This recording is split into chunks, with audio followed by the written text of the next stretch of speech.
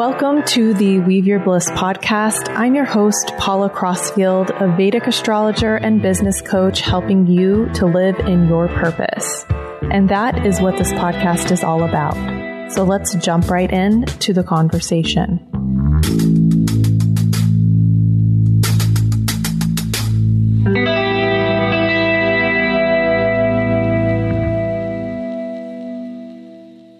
Hello and welcome to this week's episode of the Weave Your Bliss podcast. I'm Paula and I'm so grateful that you're here. I'm really excited to share this interview this week with Eddie Stern, who is a yogi and author and lecturer from New York City. He's been studying yoga since 1987 and he runs the Broome Street Ganesha Temple in Soho. His latest book, One Simple Thing, A New Look at the Science of Yoga and How It Can Change Your Life, examines a decade's worth of study on the correlations between the yogic and Western views of the nervous system and provides an in-depth look at the underlying scientific mechanisms that make yoga work. And this conversation was super enlightening on those points. We talk about the science, especially around breath and how powerful breathing is. And from the yogic perspective, why it is so important. We talk about the founding of the Ganesha Temple and the cool story that happened around that. I was so lucky because I got to interview him in person in the temple. So I got to see the Ganesh and the setup there and all the beautiful work that has gone into this project. You can also hear a little bit of the sounds of the street. It was a beautiful day in New York City and everybody in New York was out on the street, it seemed. And of course, we're in Soho, so you can hear some sounds of cars and things like that. And in addition, unfortunately, the recorder cut off right at the end and I did not notice. So unlucky for you, you are going to miss a few of the rapid fire questions. So you don't get to find out that a person that inspires Eddie is David Bowie, and you don't also hear him tell about the different things he's reading, but we do share one book that he mentioned in the show notes. You can find that there. So this conversation is sweeping. You know, we talk about the guru relationship. We talk about yoga and its place now and his advice to people who are seekers on the path. So I really hope you enjoy it. Before we jump in, I do want to let you know that I have a couple of spots open starting this month for coaching with me. This is one-on-one Vedic business coaching specifically for our spiritual entrepreneurs working online who want to create a signature offer, learn how to sell it with ease, work through any personal blocks, and utilize their cosmic blueprint, their karma map or birth chart to better align with reality and amplify their success. So if that's you, please go to the show notes and find a link there to book a call with me, and you'll find out more information about that and see if you're a good fit. So here's the interview with Eddie. Please enjoy. Hello, Eddie. Welcome to the podcast. Hello, Paula. Thank you for inviting me. Thanks for being here. My pleasure. So we're in this beautiful space. Thank you. And I would love for you to just start by talking about this, the Broome Street Ganesh Temple. It's been a labor of love, right? It has been. We were here from 2000 to 2015, and then the building got sold. We had the option to try to purchase the temple, but some of our funding pulled out at the last moment. So we lost it. We lived in exile in the far-off land of Brooklyn for 4 years and then moved back to Manhattan, closing our school in Brooklyn in 2019, 11 months before COVID happened. After we shifted to teaching online, I was using my friend Stefan's apartment up on the 4th floor. One day in September of 2021, I was coming down in the elevator. The elevator doors opened on this floor, our old temple.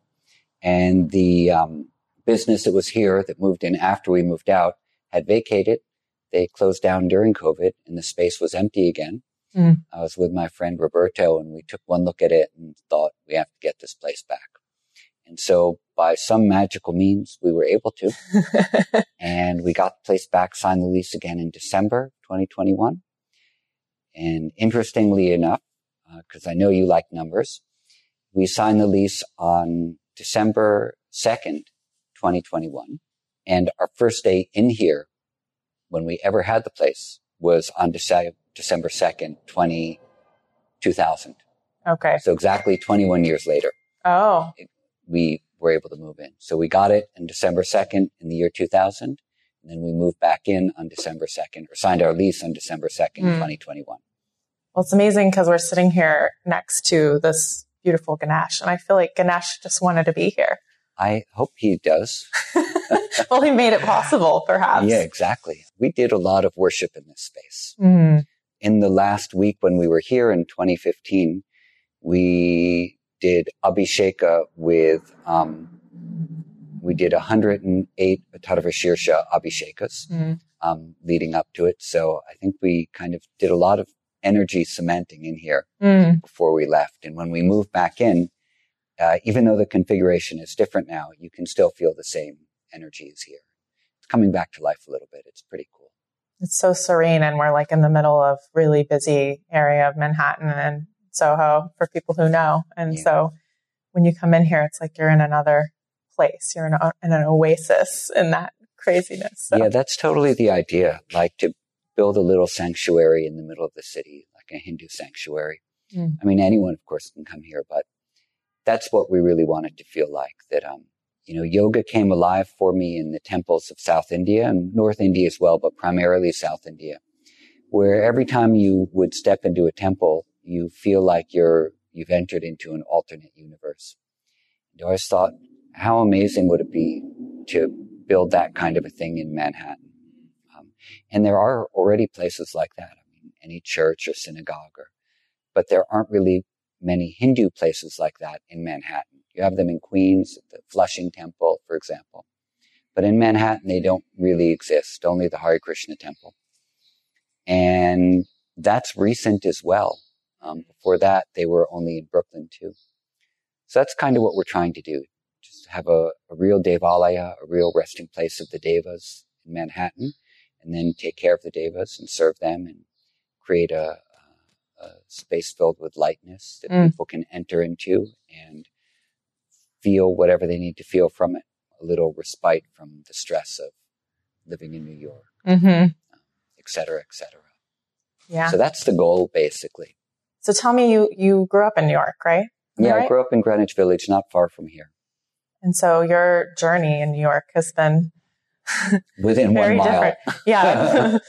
But I'm curious because a lot of times the first question I ask is about your journey. So your journey to yoga, you were quite young, right? When you were introduced to yoga. So tell me a little bit about that, like that discovery and what you found in yoga that you really connected with and made it, make it your path in life. I just felt pretty quickly after I started doing it, that's what I was going to dedicate my life to. I didn't even think about this is what I'm going to dedicate my life to. I just thought this is what I'm going to immerse myself in. I guess I was around 19 or 20 at that time when I thought, but the thing is, I already had this idea in me from one of my mentors, a guy named Jim Ryan, that whatever I was doing, I should do it so fully, like if there was nothing else I wanted to do. And he was basically like, if you had $10,000 a month and you didn't have to worry about money or anything like that, what would you do to completely dedicate yourself to your art and creativity? And, what would you be creating? I didn't know exactly what that thing was going to be that I would say do for the rest of my life. And I met him when I was 18. So I took that at that point to mean that, okay, whatever I'm doing, I'm going to do it like it's the only thing I want to do. Like this is the most important thing. So and at that time I was running a t-shirt business and I thought, okay, I'll just put myself so fully in this t-shirt printing and t-shirt design as if there was nothing else on the planet that mattered to me. So I was already doing that with stuff. And when it came to yoga, I felt that was a real thing. I felt it was like, okay, well, I don't have to sort of pretend like, oh, this is the only thing I want to do. It really was the only thing I wanted to do. So then I just did it.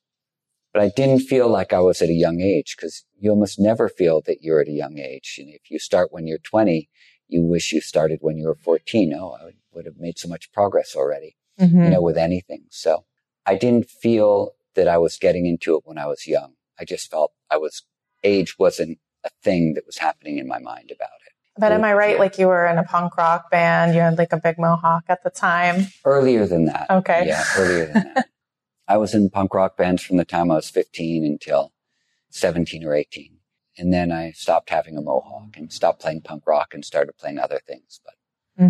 But yeah, that was kind of my background. It was a lot of people's background in New York. So I'm also interested because you're so into the science and understanding what's happening, like when we're breathing, what's happening, and so tell me why you think that's so important and in all of this, like is it for people to get verification of why it's working because that's the way our mind works now? Or is it just your own fascination or something else? I got into the science stuff accidentally. Someone came and asked me if I would help them with a research study, and that's how I embarked on it. Yoga is its own science as well. And if you study the yoga text, even though it's not in the language of modern science, it's really complex and it's very subtle and it's very definite in the way they talk about things as well. So when you read any Sanskrit text, whether it's Jyotish or Yoga, Ayurveda, there's a tremendous amount of information in there that has been thought about, has been tested, has been passed on, has been modified. And we find the same thing in the Western science world as well. People have been thinking about these concepts for a long time. Diabetes was mentioned in texts around the time of Plato. And so these are all old diseases that people have been thinking about and trying to figure out how to cure or how to prevent. And modern science has an evolved language that's come from over the past several hundred years about how to think, talk, and examine these things. So I'm interested, generally speaking, in examination.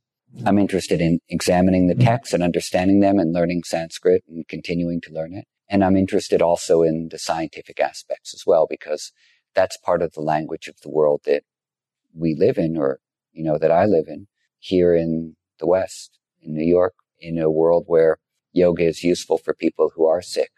Understanding how yoga can help them in different types of languages is beneficial all around. So it's good to understand how yoga can help people in the language of yoga, and which is Sanskrit primarily, but also other languages too. There's a lot of untranslated texts in Kannada and in Bengali and in Marathi and Gurukha and all sorts of things. And then it's also good to be able to explain things in scientific language to people who speak that language or who resonate with that language. But at the end of the day, it's just descriptive. It's just language. There are all different ways of communicating things that can be helpful for people. I guess that's why I'm interested in it.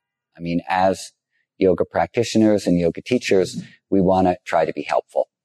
And then you find over the years when people come to you, there are all sorts of different ways that you can be helpful.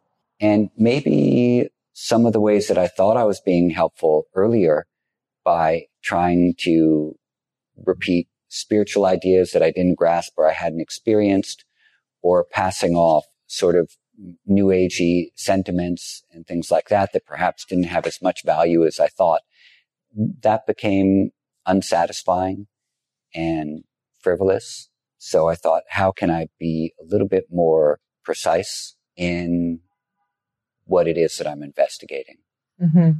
Precise and deliberate. One area that you've focused on is the breath, and it's so simple and so complex. So maybe you could talk a little bit about having a relationship to the breath. I mean, you have an app where people can actually watch a ball and follow their breath, but why is that so important, and how does that tie into the science for people who are newer to that? Well, there's a lot of people interested in breathing. Since the past 2 years, I'd say during COVID, that has become even more pronounced. The breathwork fields or the worlds of breathwork have really exploded tremendously. The world of pranayama, maybe not as much. I think breathwork has kind of superseded that in the West. But breath is obviously fundamental because it's the thing that keeps us alive, and we don't think about it because we're doing it naturally throughout the day. But I think the most basic way to look at breathing as an autonomic function, as something that maintains us, is that when it comes to maintaining our health, we have to think about all the different things that are ruled by the autonomic nervous system and pay attention to those. And the yogis certainly did. So sleep is an autonomic function. We have to make sure we get enough sleep. Digestion is an autonomic function. We have to make sure we eat foods that we can digest and at the right time.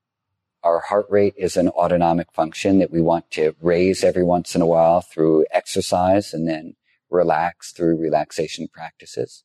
And breathing is another autonomic function that we want to pay attention to for a little while every day because it's going to have effect on various systems. So paying attention to the breathing and breathing in deliberate manners is going to help with the efficiency of gas exchange, which keeps us alive. And it's a way that we have nutrients delivered to every cell in our body. It is going to help with the nervous system balance, the homeostasis aspect of the nervous system, the ability of our body to restore itself to balance is directly tied into and affected by the way we breathe. The microbiome, particularly in the abdominal region, and the gut-brain connection is going to be modified or influenced through our breathing patterns. So, for example, when in a relaxed breath, if we inhale, the belly will come out a little, and when we exhale, the belly will come back in, which is just the movement of the diaphragm pushing down on the abdominal viscera and then rising back up as we exhale. But there are a lot of people who have been traumatized, or people who are stressed out, or a variety of reasons where their breathing pattern is reversed, where when they inhale, their belly comes in, they exhale, their belly goes out. And this is not great for the nervous system in the long term because it's a reverse pattern. And it can keep tension, stress, or trauma locked into our body. And then we feel that expressed through the way we think, the way our emotions are spontaneously rising up, et cetera, et cetera.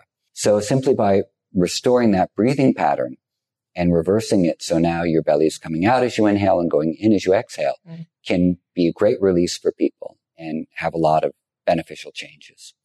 So the breath is tied in to all those things. It's tied into sleep. It's tied into digestion. It's tied into the nervous system. It's tied into the stress response. It's tied into our emotions. It's tied into trauma. It's tied into the gut-brain connection. It's tied into and rules over gas exchange for carrying nutrients to all of our cell, including our brain, where a lot of those nutrients are going to be going to. So basically, learn how to breathe. There's not an aspect of our physiology and of the mind-body complex which is not affected and not able to be adjusted or moderated through breathing. Yeah. And it's amazing as a person who's been practicing yoga for 20 years, how I still come back to this work. You know, I still notice if I'm on the computer for a long period of time that I'm like gripping and I'm not breathing down into my belly and I have to think about it, you know? So it's something that for me, it brings me back to the moment always. It's a powerful practice. Yeah. The breathing can't help but bring us back to the moment, because if we just focus on one breath, then we are not allowed to be in the past, and we can't be projecting into the future because we're just focusing on that thing that's happening like in that moment. I heard you say once also on another podcast. No, I never said that. You were talking about how the yogis count their life in breaths instead of years, you know, and that puts that emphasis on the breath and how important it is. That's something that is very much part of the yoga tradition, this idea that you measure your life in breaths, and that we breathe 15 to 18 times per minute. Of course, when we're younger, we breathe more. When we get older, we breathe a little less. So it's a guesstimate, basically, through teenage years, maybe till just before old age. That's going to be roughly the breathing pattern. And that equals about 21,600 times per day over the course of your life. If you live for, 80 to 100 years, in the area of 600 million breaths. And so what they say is that by slowing your breath, you are using up less of the allotted breathing that you're given. So if you're given 100 years of life when you start, you can waste that life by poor lifestyle choices, or you can live to that capacity by really good lifestyle choices. And one of those lifestyle choices is slow breathing. One of the other things which is said is that our breath is kind of like a bank account. If you're given a bank account, you have 600 million breaths in it when you're born. If you spend that breath more quickly than you should be, you're going to use up that bank account more quickly. But if you have these 21,600 breaths a day, you only use up 18,000 of them each day. Then you have 3,600 that you can keep in the bank, and that's your savings. And so that savings leads towards life extension. Now, I don't know how accurate this entire thing is. I think people have been testing it out, the yogis, for a long time, and I'm sure a lot of them have made this work. But there are going to be times in your life where you do start breathing faster. So who knows when you dip into that bank account or not. But generally speaking, the idea is nice. And so we can take the idea and just think about that idea and go, okay, usually if I slow down and I'm not saying to myself, oh, I don't have time for this, or, I'm on a deadline, or time is running out, or there's no time for this, that, or the other, then eventually we'll be right and there will be no time. But if we take things a little bit more slowly and we allow to feel spaciousness around us and give ourselves time to get things done and to do the things we want to do.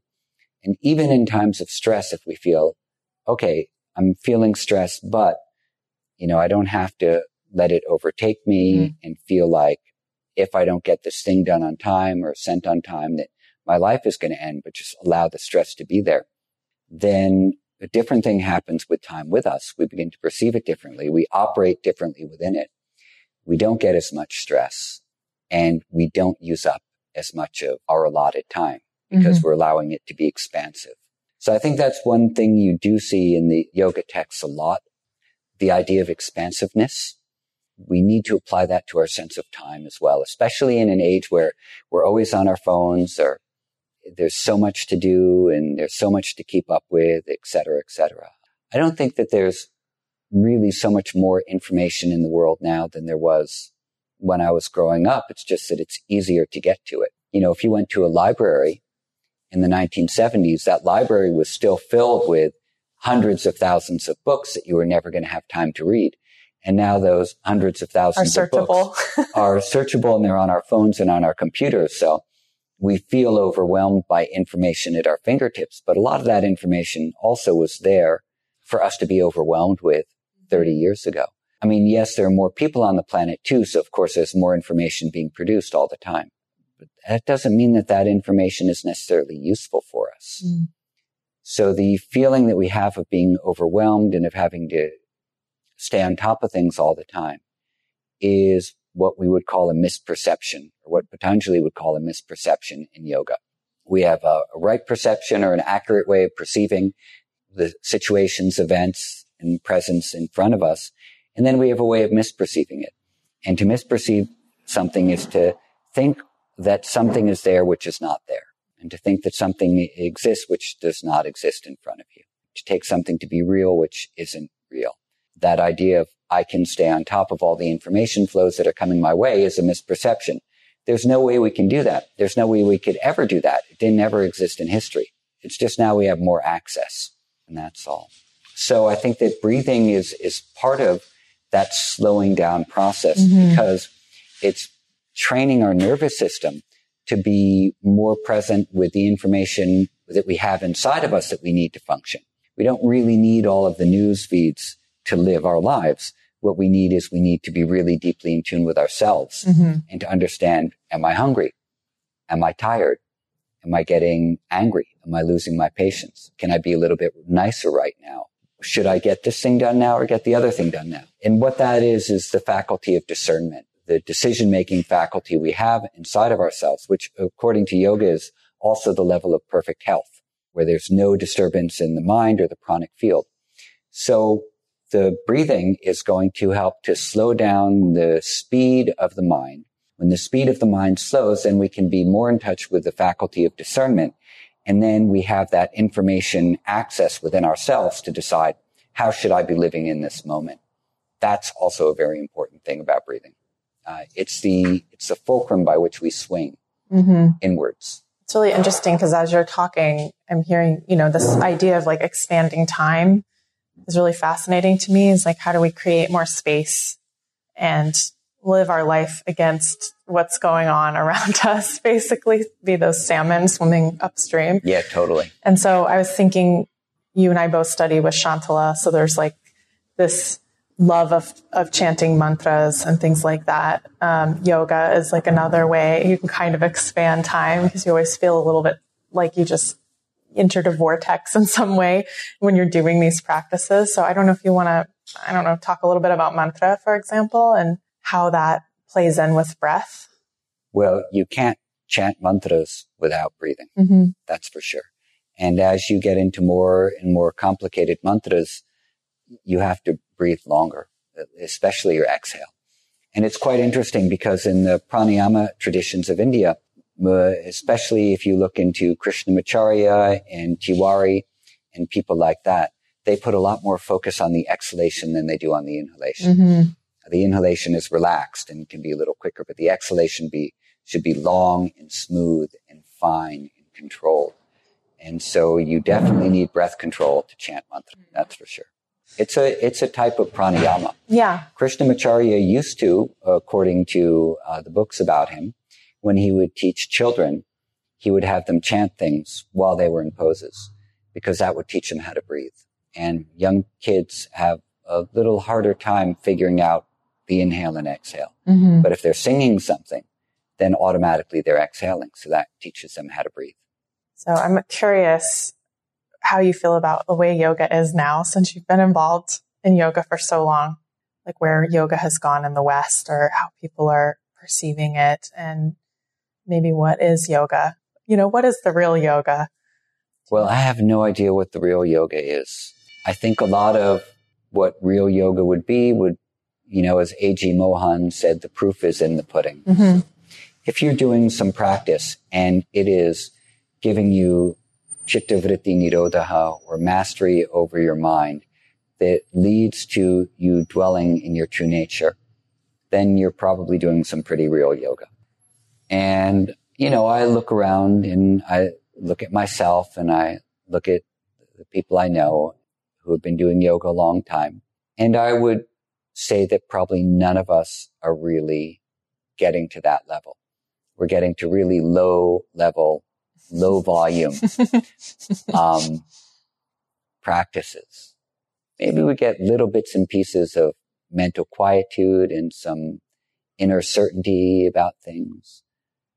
But for the most part, most of the people who I know who are teaching and practicing, we're pretty surface level. We're getting by. We have our schools that we're running, and we need to make a living, and we have families to take care of, and we're exploring practices still, and we're doing things like podcasts, and we're spending time on Instagram and on other social media platforms, and sending out newsletters and paying the bills and cooking food. And so, we're just, I think, basically, and I don't really want to speak for other people, but if I was to make a generalization, we're just trying to live more conscious lives. I think that's really what we're doing, stage one.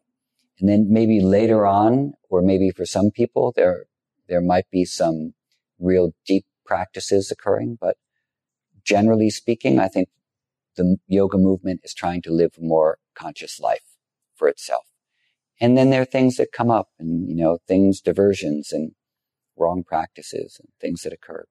So, and even Krishna says in the Gita that among thousands of people, perhaps one strives for a spiritual awakening. And of those thousands seeking, perhaps one or a few have some knowledge. And of those who have some knowledge, perhaps one knows Krishna in reality.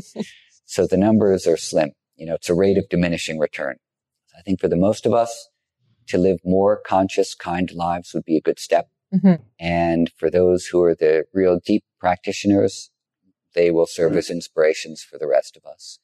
And maybe we'll all, little by little, travel in that direction. State of yoga in America is going to be it's going to be widely varied. The most visible aspects of it, as with all things, the most visible aspects will be the most commercial and the most unpalatable.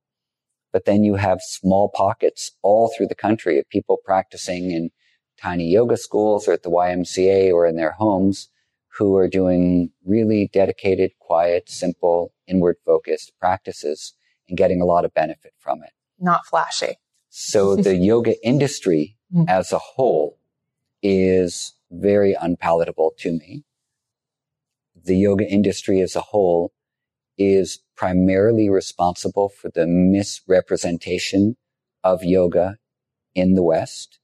And these are the Lululemons and the Alo Yoga and the yoga journals of the world or of America, who have spent a lot of money on branding and on PR and on marketing to present an image of yoga which is largely white, largely affluent, and largely able-bodied. This is what they've done. There's no arguing against that. They are not the entirety of the representation of yoga. There's a lot going on which is hidden. And if we look for those hidden things, then you'll be less discouraged by what's happening in the landscape. But if that's all you see, it might be a big turnoff. And I know a lot of people who that's all they see, and they're very turned off by it. And I don't blame them. My friends who ran the Wanderlust Festival, which was a very big, successful festival, they knew what their demographic was. And their demographic was like, 23 to 35 or in that rough age range with income of 75 to 100,000. And they were 80% women and probably, 94% white. And that was their cash cow. That particular demographic became the face of a spiritual practice, then became pretty much a glorified exercise regime. But that happens, that's the nature of our country. So it's something that we have to try to correct little by little and not get too bent out of shape over, no pun intended. But I think it's a reality that I think I'm very happy to speak about because it's just true. And I've been watching it since the 1980s when that did not exist. It just didn't exist in the 1980s. There was no yoga industry. You could only buy a yoga mat from California, but we didn't even need them. We were practicing on towels. What do you need this piece of green rubber, which is flaking little specks everywhere? They're just messy. So an industry developed. The industry has certainly introduced a lot of people to yoga, but at the same time, it's given a very big impression, very wrong impression about what this is to a lot of people as well. I don't really think that the yoga industry has been helpful even for getting yoga into things like healthcare or into education or anything like that. The people who have been useful for that have been the people who are either already in education or already in healthcare, who did some yoga in simple places and saw that it was useful and then began moving forward with that. So it makes it harder to find an authentic version. You have to kind of dig through to find something more authentic. The word authentic's really tricky. I don't think I'm particularly authentic. I'm just doing yoga. Maybe just if authentic means to be simple and clear and no frills and based for the most part on tradition or practices that have been handed down and tested, then yeah, I'm okay with that. But it's a tricky word. What's authentic, Well, you wrote a book called One Simple Thing. I certainly did. What is the one simple thing? One simple thing is yoga. That's all. Yeah. And yoga is pretty multifaceted, right? You have lots of different types. You have Shivananda yoga, Iyengar yoga, hot yoga, Ashtanga yoga, Vini yoga, Yin yoga, Mantra yoga, Karma yoga, Jnana yoga, Raja yoga, Laya yoga, Kundalini yoga, Yoga Nidra. Yoga Nidra. You have lots of different types of yogas and people go do them.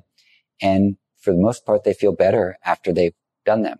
So there's some connecting thing within all the different yoga systems that call themselves yoga that are somehow similar because the effect on people is very similar. I feel calmer. I'm healthier. I'm making changes in my life. I'm sleeping better. I'm devoting myself to the things that matter. I'm slowing down. I'm listening better. I'm getting spiritual insights.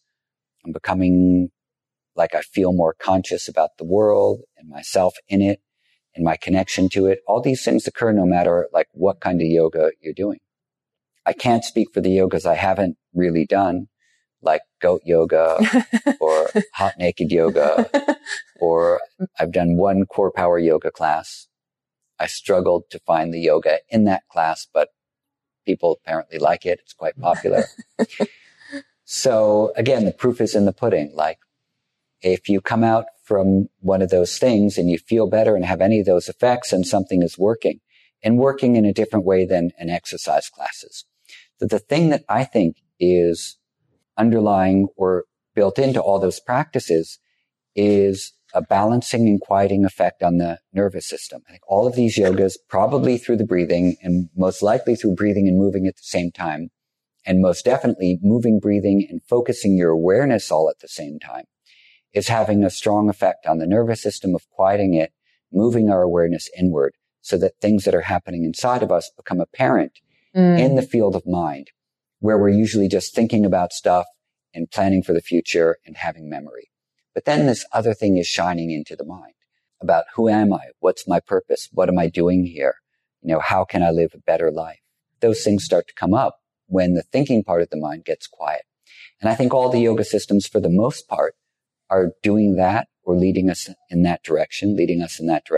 So that's why I called book One Simple Thing. It wasn't a book about Ashtanga yoga, which I studied for about 19 or 20 years in India and, back and forth, of course, and practiced for about 30 years or so. But Ashtanga yoga is just a methodology. That's all. It's not a better methodology than any other kind of practice that I've seen. It's just one that I kind of liked, so I did it. But I didn't want to write a book about Ashtanga yoga. I wanted to write a book about how I thought maybe yoga worked, generally speaking. If I could reach out of my circle that I was existing in, that maybe more interesting conversations would arise and different opportunities to participate in the world of yoga and health and consciousness would arise from that. And that's really what I want to do. I like these things, and I'd like to participate in a world where conversations and research is moving forward and expanding our visions, which can often become very close-minded, especially within groups, where you start thinking, my group is the best group because I'm in it, and that's the only reason why you think it's the best group. Not because it is the best group, because you happen to be in it. And so all that thinking can make us rigid and closed-minded and sectarian, and that can lead to a lot of other problems as well. Problems of abuse in all different types of ways, and the problems of, closing yourself off to other types of possibility or conversations. So that's kind of why I wrote the book and what I was thinking about when I wrote it. So I'm also interested in, so many people, I work for Dr. Subodha. My podcast listeners know this, and you know this. But most people who write ask him either to be their guru or to help them find a guru, or why haven't they found a guru? So we hear this a lot, like people longing for someone to tell them what to do. So I was wondering if you talk about the value of that, and also what happens when the guru disappoints us. And what do we do with that? And is it even the point? So, it's a massive topic, but I'd say if people are looking for someone to tell them what to do, I have one thing to tell people to do, which is when you get up in the morning, first thing you should do is make your bed. Make it really well, even if your wife or husband is still asleep on the other side. That will position you for the day ahead, for positive living, and to set your day up. That's my only piece of advice. The guru tradition is part of India's cultural and religious heritage. It is something that Indians understand in a way that I don't think Western people will ever understand. And I know that with the amazing books like Autobiography of a Yogi and Be Here Now, and many of these books that were coming out, there's a whole slew of them. There's Theos Bernard and a lot of people from the 1940s, 50s, and 60s writing books about their experiences in India and the importance of the guru, set off a huge wave of people in the 1960s and 70s and 80s really wanting a guru and going to India to find one. I also really wanted to find a guru as well, and had this idea in us that we needed one. We had to find one. And that was the most important thing, because that's what we were reading. Otherwise, we had no other way of knowing that. So But for a lot of people, because we had cultural misunderstandings, it led, and this is not for everyone, but for a lot of people, it led to not understanding how to treat the person who was in the guru role, how to interact or behave around them, the limits of, superimposition. A lot of people with difficult family relationships superimposing things on the guru, either mother or father type archetypes that really didn't belong there, but belonged in their own psychological journey to sort out, but that the guru was giving a different type of instruction that maybe had nothing to do with all of those interpersonal relationships that we quite often were transposing on the person in that position. I don't really know what to say all that much because it is such a big topic. I do say often that I'm not convinced that the guru tradition is going to work in America, especially because Americans are pretty strong-minded and they like to control situations and relationships and have a lot of expectations about stuff. And America is largely a hedonistic society. The idea of I can do whatever I want, however I want, whenever I want, is built into sort of the fabric of this country. And that's not freedom. That is hedonism. That is, the American go-get-'em attitude is very much. And of course, it's had a lot of benefits and it's nice to live here. So when it comes to surrender, that idea is like, we don't quite get it, what it means to surrender to a teacher and what it is exactly you're surrendering. Like you need to know what part of you you're surrendering before you can actually do that. It's not all of your agency, and that is often what happens. Like we think, and this was my experience as well, like, to surrender means to give up all sense of agency and everything is the guru's will and everything happens at the will of the guru. Maybe it does. I have no idea. But it also leads to lots of interpersonal problems and, again, the problems of power and abuse.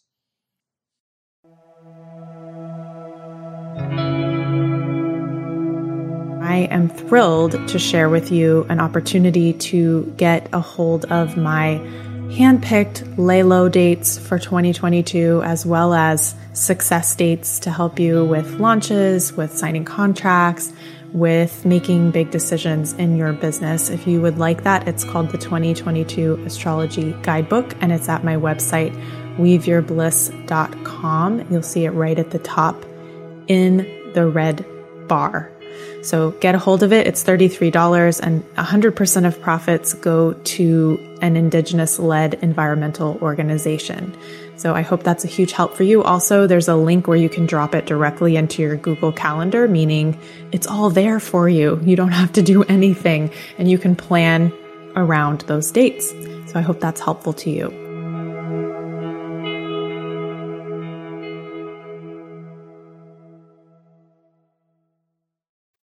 No, I'm curious, though, if you think this will continue on in India and maybe it just won't be the way that people find what they need in the West or something. Yeah, I don't know. I mean, I think I'm probably a little out of the loop with a lot of this stuff at this point. I think that the guru tradition in India is a very important tradition. I'm not against it at all. I think it is the reason why yoga has survived. You cannot separate yoga out from the guru tradition in India. That's how it's been passed down from guru to disciple. So on the one hand, a guru, it just simply means a teacher for many people. You can call any of your teachers Guruji.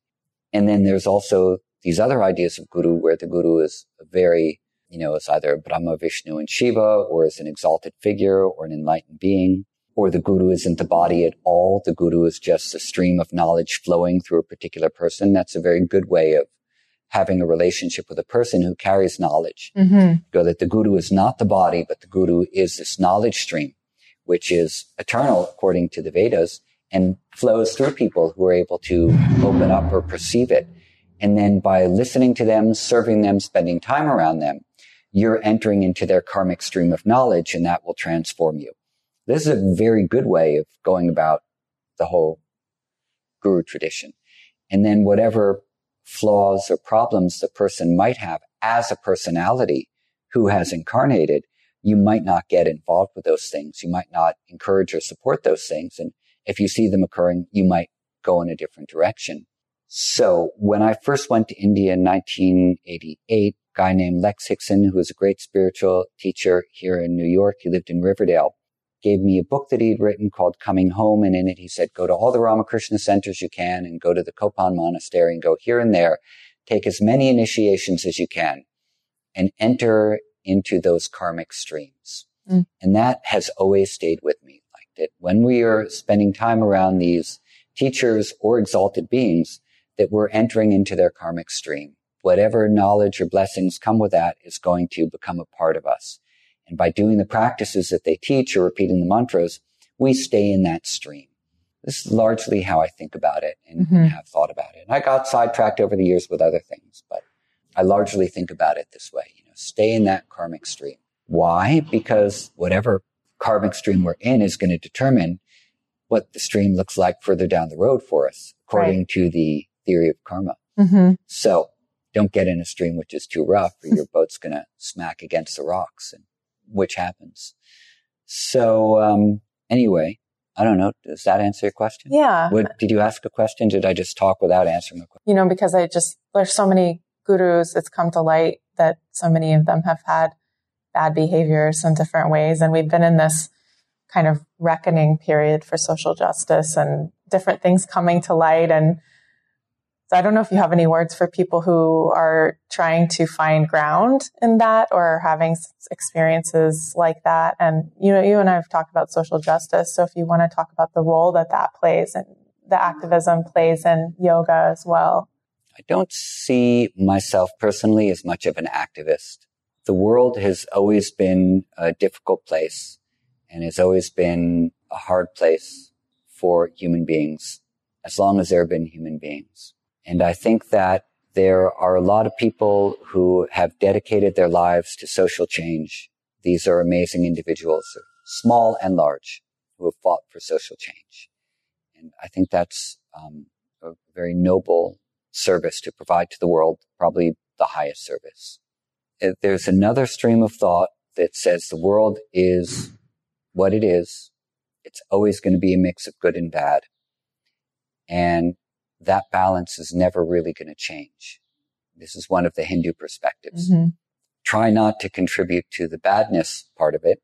Try to support the goodness simply to maintain balance, but not because it's one day all going to always be good. Actually, the arc is going to tend towards getting worse, according to the teachings that discuss Kali Yuga, which either we're in now or we will soon be in, depending on whose calendar you follow. Or we're in stage 1 or 2. Exactly, one way or the other. So if you look to people like Ramana Maharshi, he didn't really try to change the world at all. He just gave some basic things that were very challenging practices. Who am I? Just focus on that.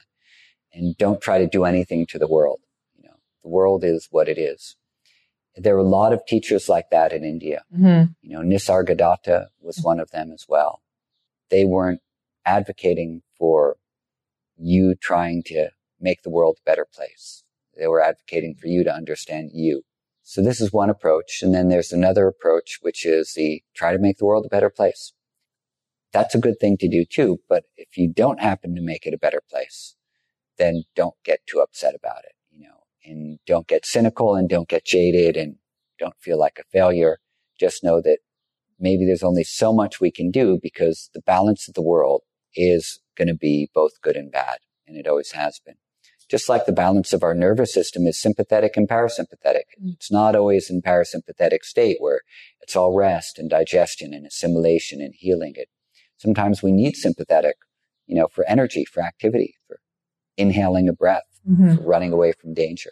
So, but that balance isn't always acknowledged in the world where we're always trying to make things a better place. And then people get demonized who are not better. And then we continue to keep a separation between what we think is good and what we think is bad.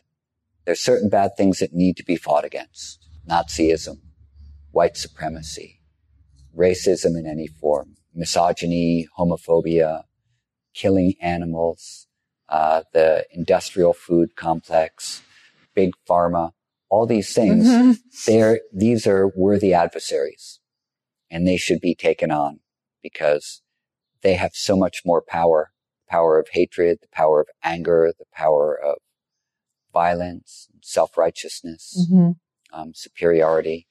Those are really strong powers. And so to practice kindness, compassion, friendliness, but most importantly towards those folks, equanimity of mind, that's challenging. And in Yoga Sutra, Patanjali says that for those who are apunya, so punya are those who are doing good things in the world, and apunya are those who are doing either evil things or bad things or harmful things. Any of the categories or groups that I mentioned previously. These are all apunya. And he doesn't say practice compassion towards them. He says practice upeksha towards them, which is equanimity of mind, equilibrium. We have to maintain our equilibrium, and that's the only way that we can do anything about injustice. But if we get righteously indignant and our anger gets the best of us, then it's going to be harder to affect change or integration. Or because one thing that balance likes is that if one thing is not too much and the other thing is not too much, but everything is moving towards a center point where we can all kind of get along a little bit. So balance is allowed to swing back and forth until maybe things start to naturally come towards an equilibrium. There's not too much good, there's not too much bad, but the bad is not raging bad, and the good is not raging do-gooders, who think that they're better than everyone. But in an idealist perception, we want the do-gooders to win and the evil to be completely abolished. But what if the evil won't ever be completely abolished? Then how do you look at it? What if actually everyone's point of view can be toned down a little bit? What if we turned down the dial on everybody a little bit and everybody just became a little calmer? Then maybe the excessive views wouldn't be so pronounced, anyone's excessive views.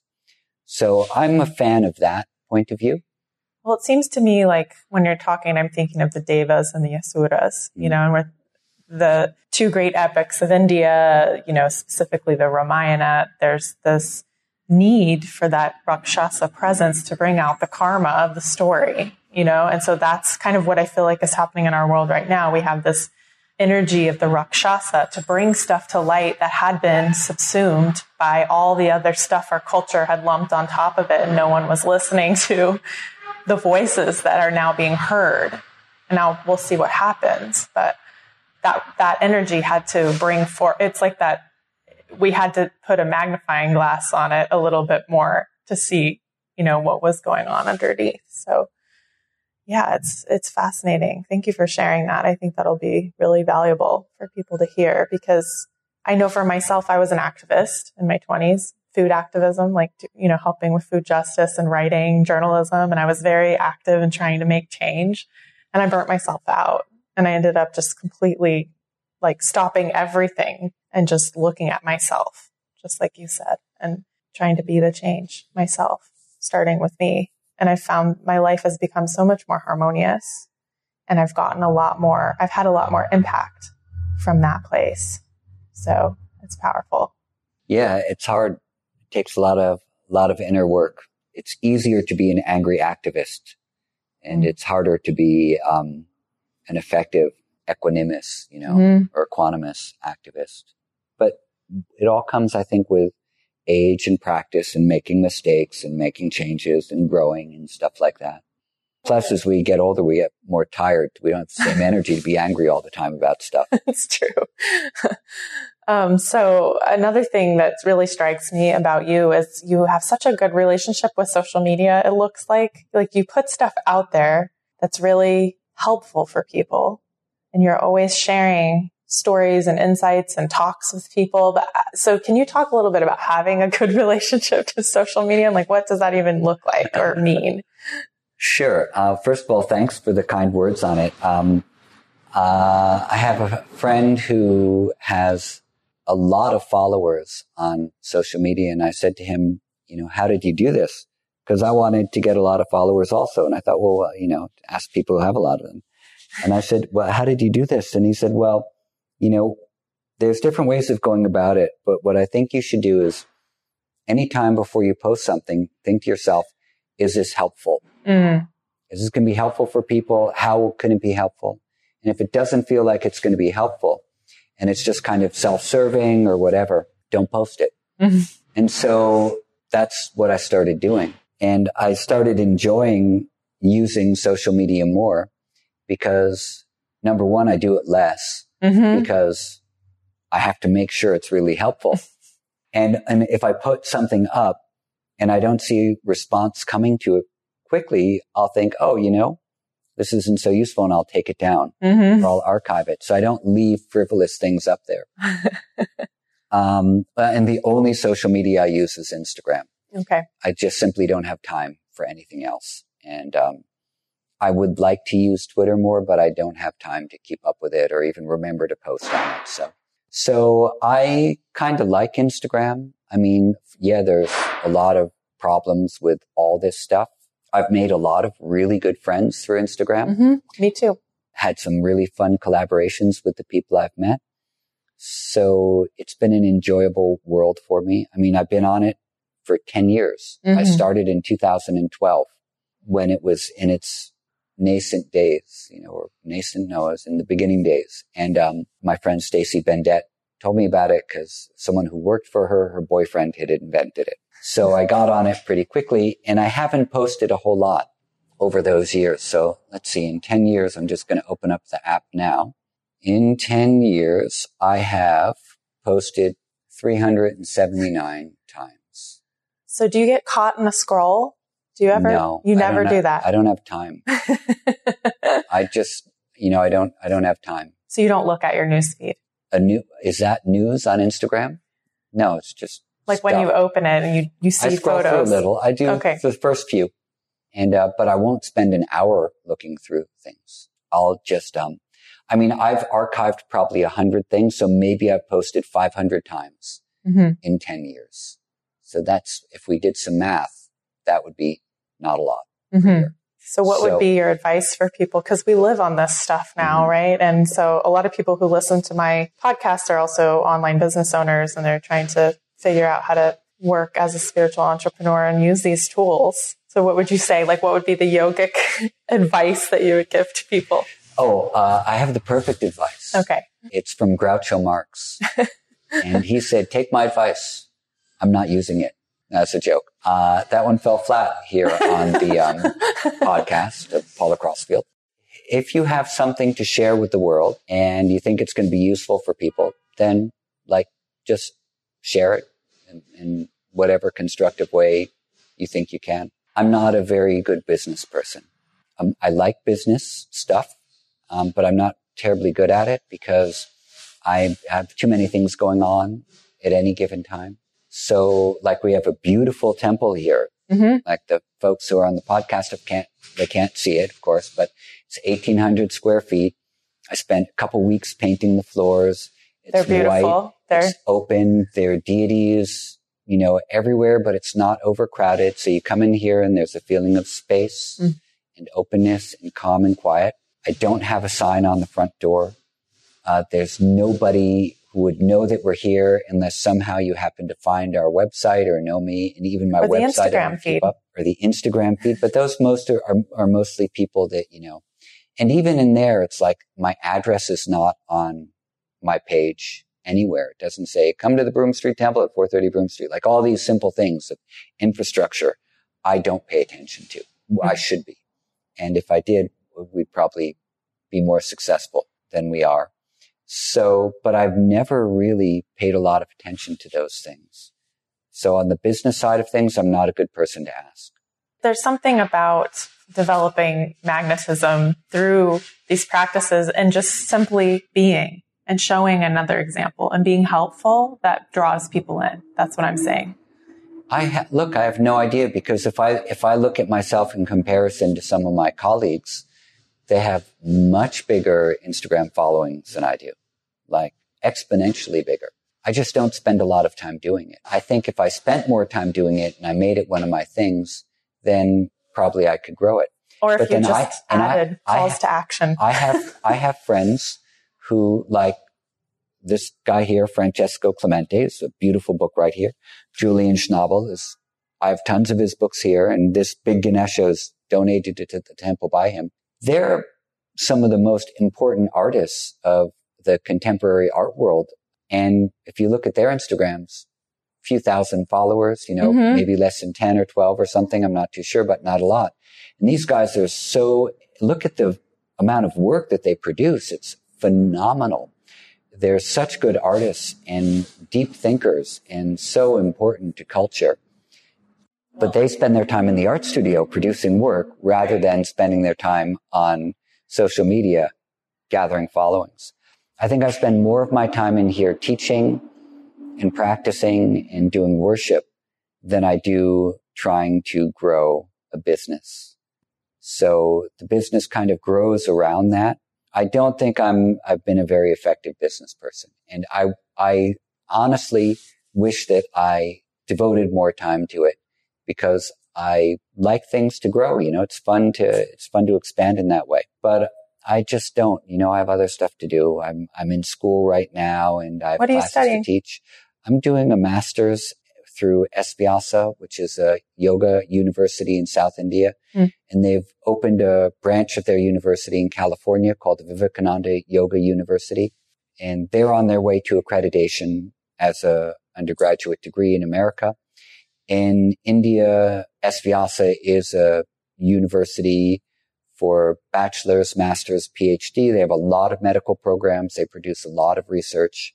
They're very involved in Ayush and other Indian yoga, Ayurveda, medical programming. Great teachers, wonderful programs. So I'm in my second semester.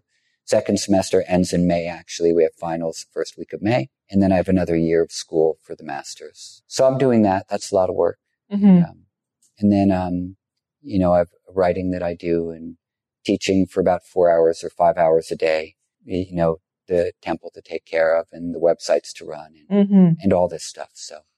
So it's pretty busy and, I focus a little bit more on that, but I'd like to have more time. Now we go back to our time thing. I say I'd like to have more time for the other stuff. Maybe I don't really want more time because I'm not making it. Right. I would, if I have the choice between making more Instagram videos or experimenting with new practices that I can teach, I'll probably experiment with new practices rather than, and then maybe later on it will end up as Instagram video. My favorite things that I did were when I had COVID and I posted the practices that I was doing while I had COVID. I felt that was useful. I felt that was a good use of a public space. So tell me what, the theme of this podcast is living in your purpose. Okay. What does that mean to you? And what would you say to someone who's trying to crack that nut? All right. I don't know what my purpose is, but I think that I try to live a purposeful life. So I look at the purposing as not being a noun, but being a verb. I would like to live a purposeful life. I'd like to create things that I enjoy creating, that are aesthetically pleasing, that are beautiful, that are inspiring, that make you happy or make you peaceful. So I like creating stuff. I find that when I'm creating things that are helpful for people in any direction, whether it's through science or through art or through yoga, then that is purposeful. So that's how I think about it. But do I know do I have one purpose? I don't think I have one purpose. Some people probably do. And that's awesome. And I think about this a lot also, what is my purpose? The who am I question. What am I doing here? I let it be a little bit more fluid, because it's going to change depending on time, place, and circumstance. But to be purposeful, that resonates with me. In Yoga Sutra, which of course is a text I come back to a lot, to be purposeful is to follow along with yama and niyama, our social interactions and our personal interactions with spiritual practice. This is to be deliberate about how we engage with the world and how we engage with ourselves. So there's an aspect of being deliberate, which is part of being purposeful as well. Those two go hand in hand. So that's kind of where I gravitate towards in that thought system. I like that answer. Thanks. I get to hear everyone's answer, which is really fun. Yeah, I'm sure. I love how people think about this question. So I have a few rapid fires for you. Do it. The first one is, what is one piece of advice that has really helped you in your life? The one piece of advice that really helped me in my life was when I was about 15 or 16 and I was buying hairspray in a shop on Broadway for my mohawk. And the woman next to me asked me where the 6 train was. And I gave her a really complicated answer. And in the midst of this, and the 6 train wasn't far away from where we were. And she said to me, tell me the end of your sentence first. And I said, it's on the corner of Lafayette and Spring Street. And she said, great. And now how do I get there? And I said, walk 3 blocks up to Spring Street, take a right, and walk 2 blocks, and you're there. And then I said to her, how did you do that? I was like, amazing. You just gave me instant clarity. And she said, well, I'm a linguist. And so I help people with language and how to express themselves. That was very helpful. Like, tell me the end of the sentence first. Tell me where I'm going, and then tell me how I'm going to get there. So I think as a teacher, that's a very useful piece of advice. I love that. And so that's one. And then another was from my 10th grade English teacher, Mrs. Jane Benditson, who, after she'd given us Siddhartha to read as our first book of the year, and after she had made us write an essay on the unexamined life, she said the 3 most important questions you can ask yourself are, who am I, what am I doing here, and what do I do next? And I've held on to that like a life raft since 10th grade. I love that. So when you feel anxious, confused, or frustrated, what is the first thing you do to ground yourself? Yeah, I never feel any of those things. What's the first thing I do to ground myself? Well, usually I have to be in it for a moment to really recognize that I'm feeling one of those things. Mm-hmm. So I think this first step is to be in it, feel the anxiety, feel the stress, identify what it is first before you try to do anything about it. And sometimes just by feeling that I'm stressed out, feeling what that feels like feeling it in your body, for example, is really the first thing to do. You know, you hear the acronym STOP a lot. This is something that Deepak Chopra and other people use. And STOP is S literally for stop. Don't do anything. And then T is for take a few breaths. And then O is for observe what you're feeling in your body. And then P is to proceed with a plan to know which direction. That's a pretty good one. But I definitely think the first step in knowing what to do about anxiety or feeling anxious or stressed out is to feel it, because it's just an energy. And then when you feel it, it dissipates. And then you can say, is this a misperception about a situation? Is it a right perception that I need to act on somehow? And you get your tools, of course, in your life about what you're going to apply right then and there. So that's what I would say for that. Okay. What's your favorite hot beverage? My favorite hot beverage depends on the season. What is it right now? What is it right now? Cortado. Oh, nice. That's my favorite too. Boom. Yeah. Saturdays, right down the street. I'll take you for coffee when we're done. I don't use real milk though. That's fine. They have a lot of fake milks. Okay. They can milk your favorite fresh oats. They can milk some rice for you. They can do anything. What would your last meal on earth be? I don't know, peanut butter and jelly on toast. Like sourdough and fresh ground peanut butter? No? I'd say probably the Melba thin white toast. You know, if I don't have to live any longer, I might as well eat some white bread.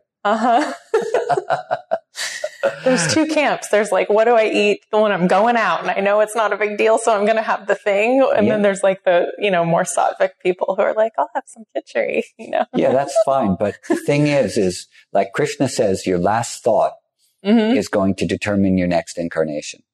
Yes. So better to satisfy all your desires so there are no lingering desires. And then you can just immerse yourself in Krishna when you pass away. I know. I think mine would be eat something which is not quite satisfying and you're maybe I should add a Snickers bar. That's what I was going to say. I would have the best chocolate cake and then I'm oh, ram. Exactly. Totally. Because there's this other idea, which is, they speak about this a lot in the university I'm attending, that you can sense samadhi in the experience of something very pleasurable where all desires fall away because you're completely in the moment of that experience. So it's not a true samadhi, but it's a sense of it where there's no other fluctuation. There's only the momentary suspension of all other fluctuations because you're fully immersed in that one experience of bliss or joy from a chocolate cake, for example. Yeah. Or an orgasm or I mean, that's why people like that stuff. There's some bliss in there. Yeah, there could be. Totally. So tell us about a person who inspires you and why. I am inspired by a lot of people, but I'm going to lean towards the worlds of music and art for my primary inspirations. And so I'm going to pick David Bowie in this particular moment because he was fearless in his ability to continually not recreate himself, but present a new side of himself that was fully creative and gave a whole other experience of music, of sound, of art, of enjoyment, of engagement. And I really like that. I like his freedom to be an artist and to continually evolve and to know that he was the person and the character was the creation. The music was the creation. But he was the person, so he was always kind of the observer and the watcher who then created new things that took on a lot of different forms, but was, he was always himself. But everyone thought that he was the Thin White Duke or thought that he was Ziggy Stardust. Not everyone, but, for the most part, thought that he was those different characters. But really it was just a creative process. So I like that. Plus I like his music. For spiritual teachers in India, there's no spiritual teacher in India who I look at, who I think like, I want to emulate that person or I want to bring that thing into my life. They're more like, whether it's Ramakrishna or Nisargadatta or Anandamayi Ma or simple sadhus that you meet in caves. These are aspirational type figures for me that represent, again, this stream of knowledge and this stream of devotion that I'd like to enter into. So I become transformed into that thought system. So I become part of that thought system. But that's different to me than inspirational. Because you asked inspirational, right? Yeah. I just, who's inspiring you and why? Yeah. And so inspirational to me is a little different than aspirational. Like your highest aspirations to enter into the stream of consciousness. Like that would be a high aspiration. But an inspiration would be creativity. Like David Lynch says, feeling those ideas that are within me that are transformational and being able to actualize them in the world. Building a Hindu temple in Soho. I was going to say, this is like your creative practice. I'm sure you have others, but this beautiful floor that people can't see that you did yourself.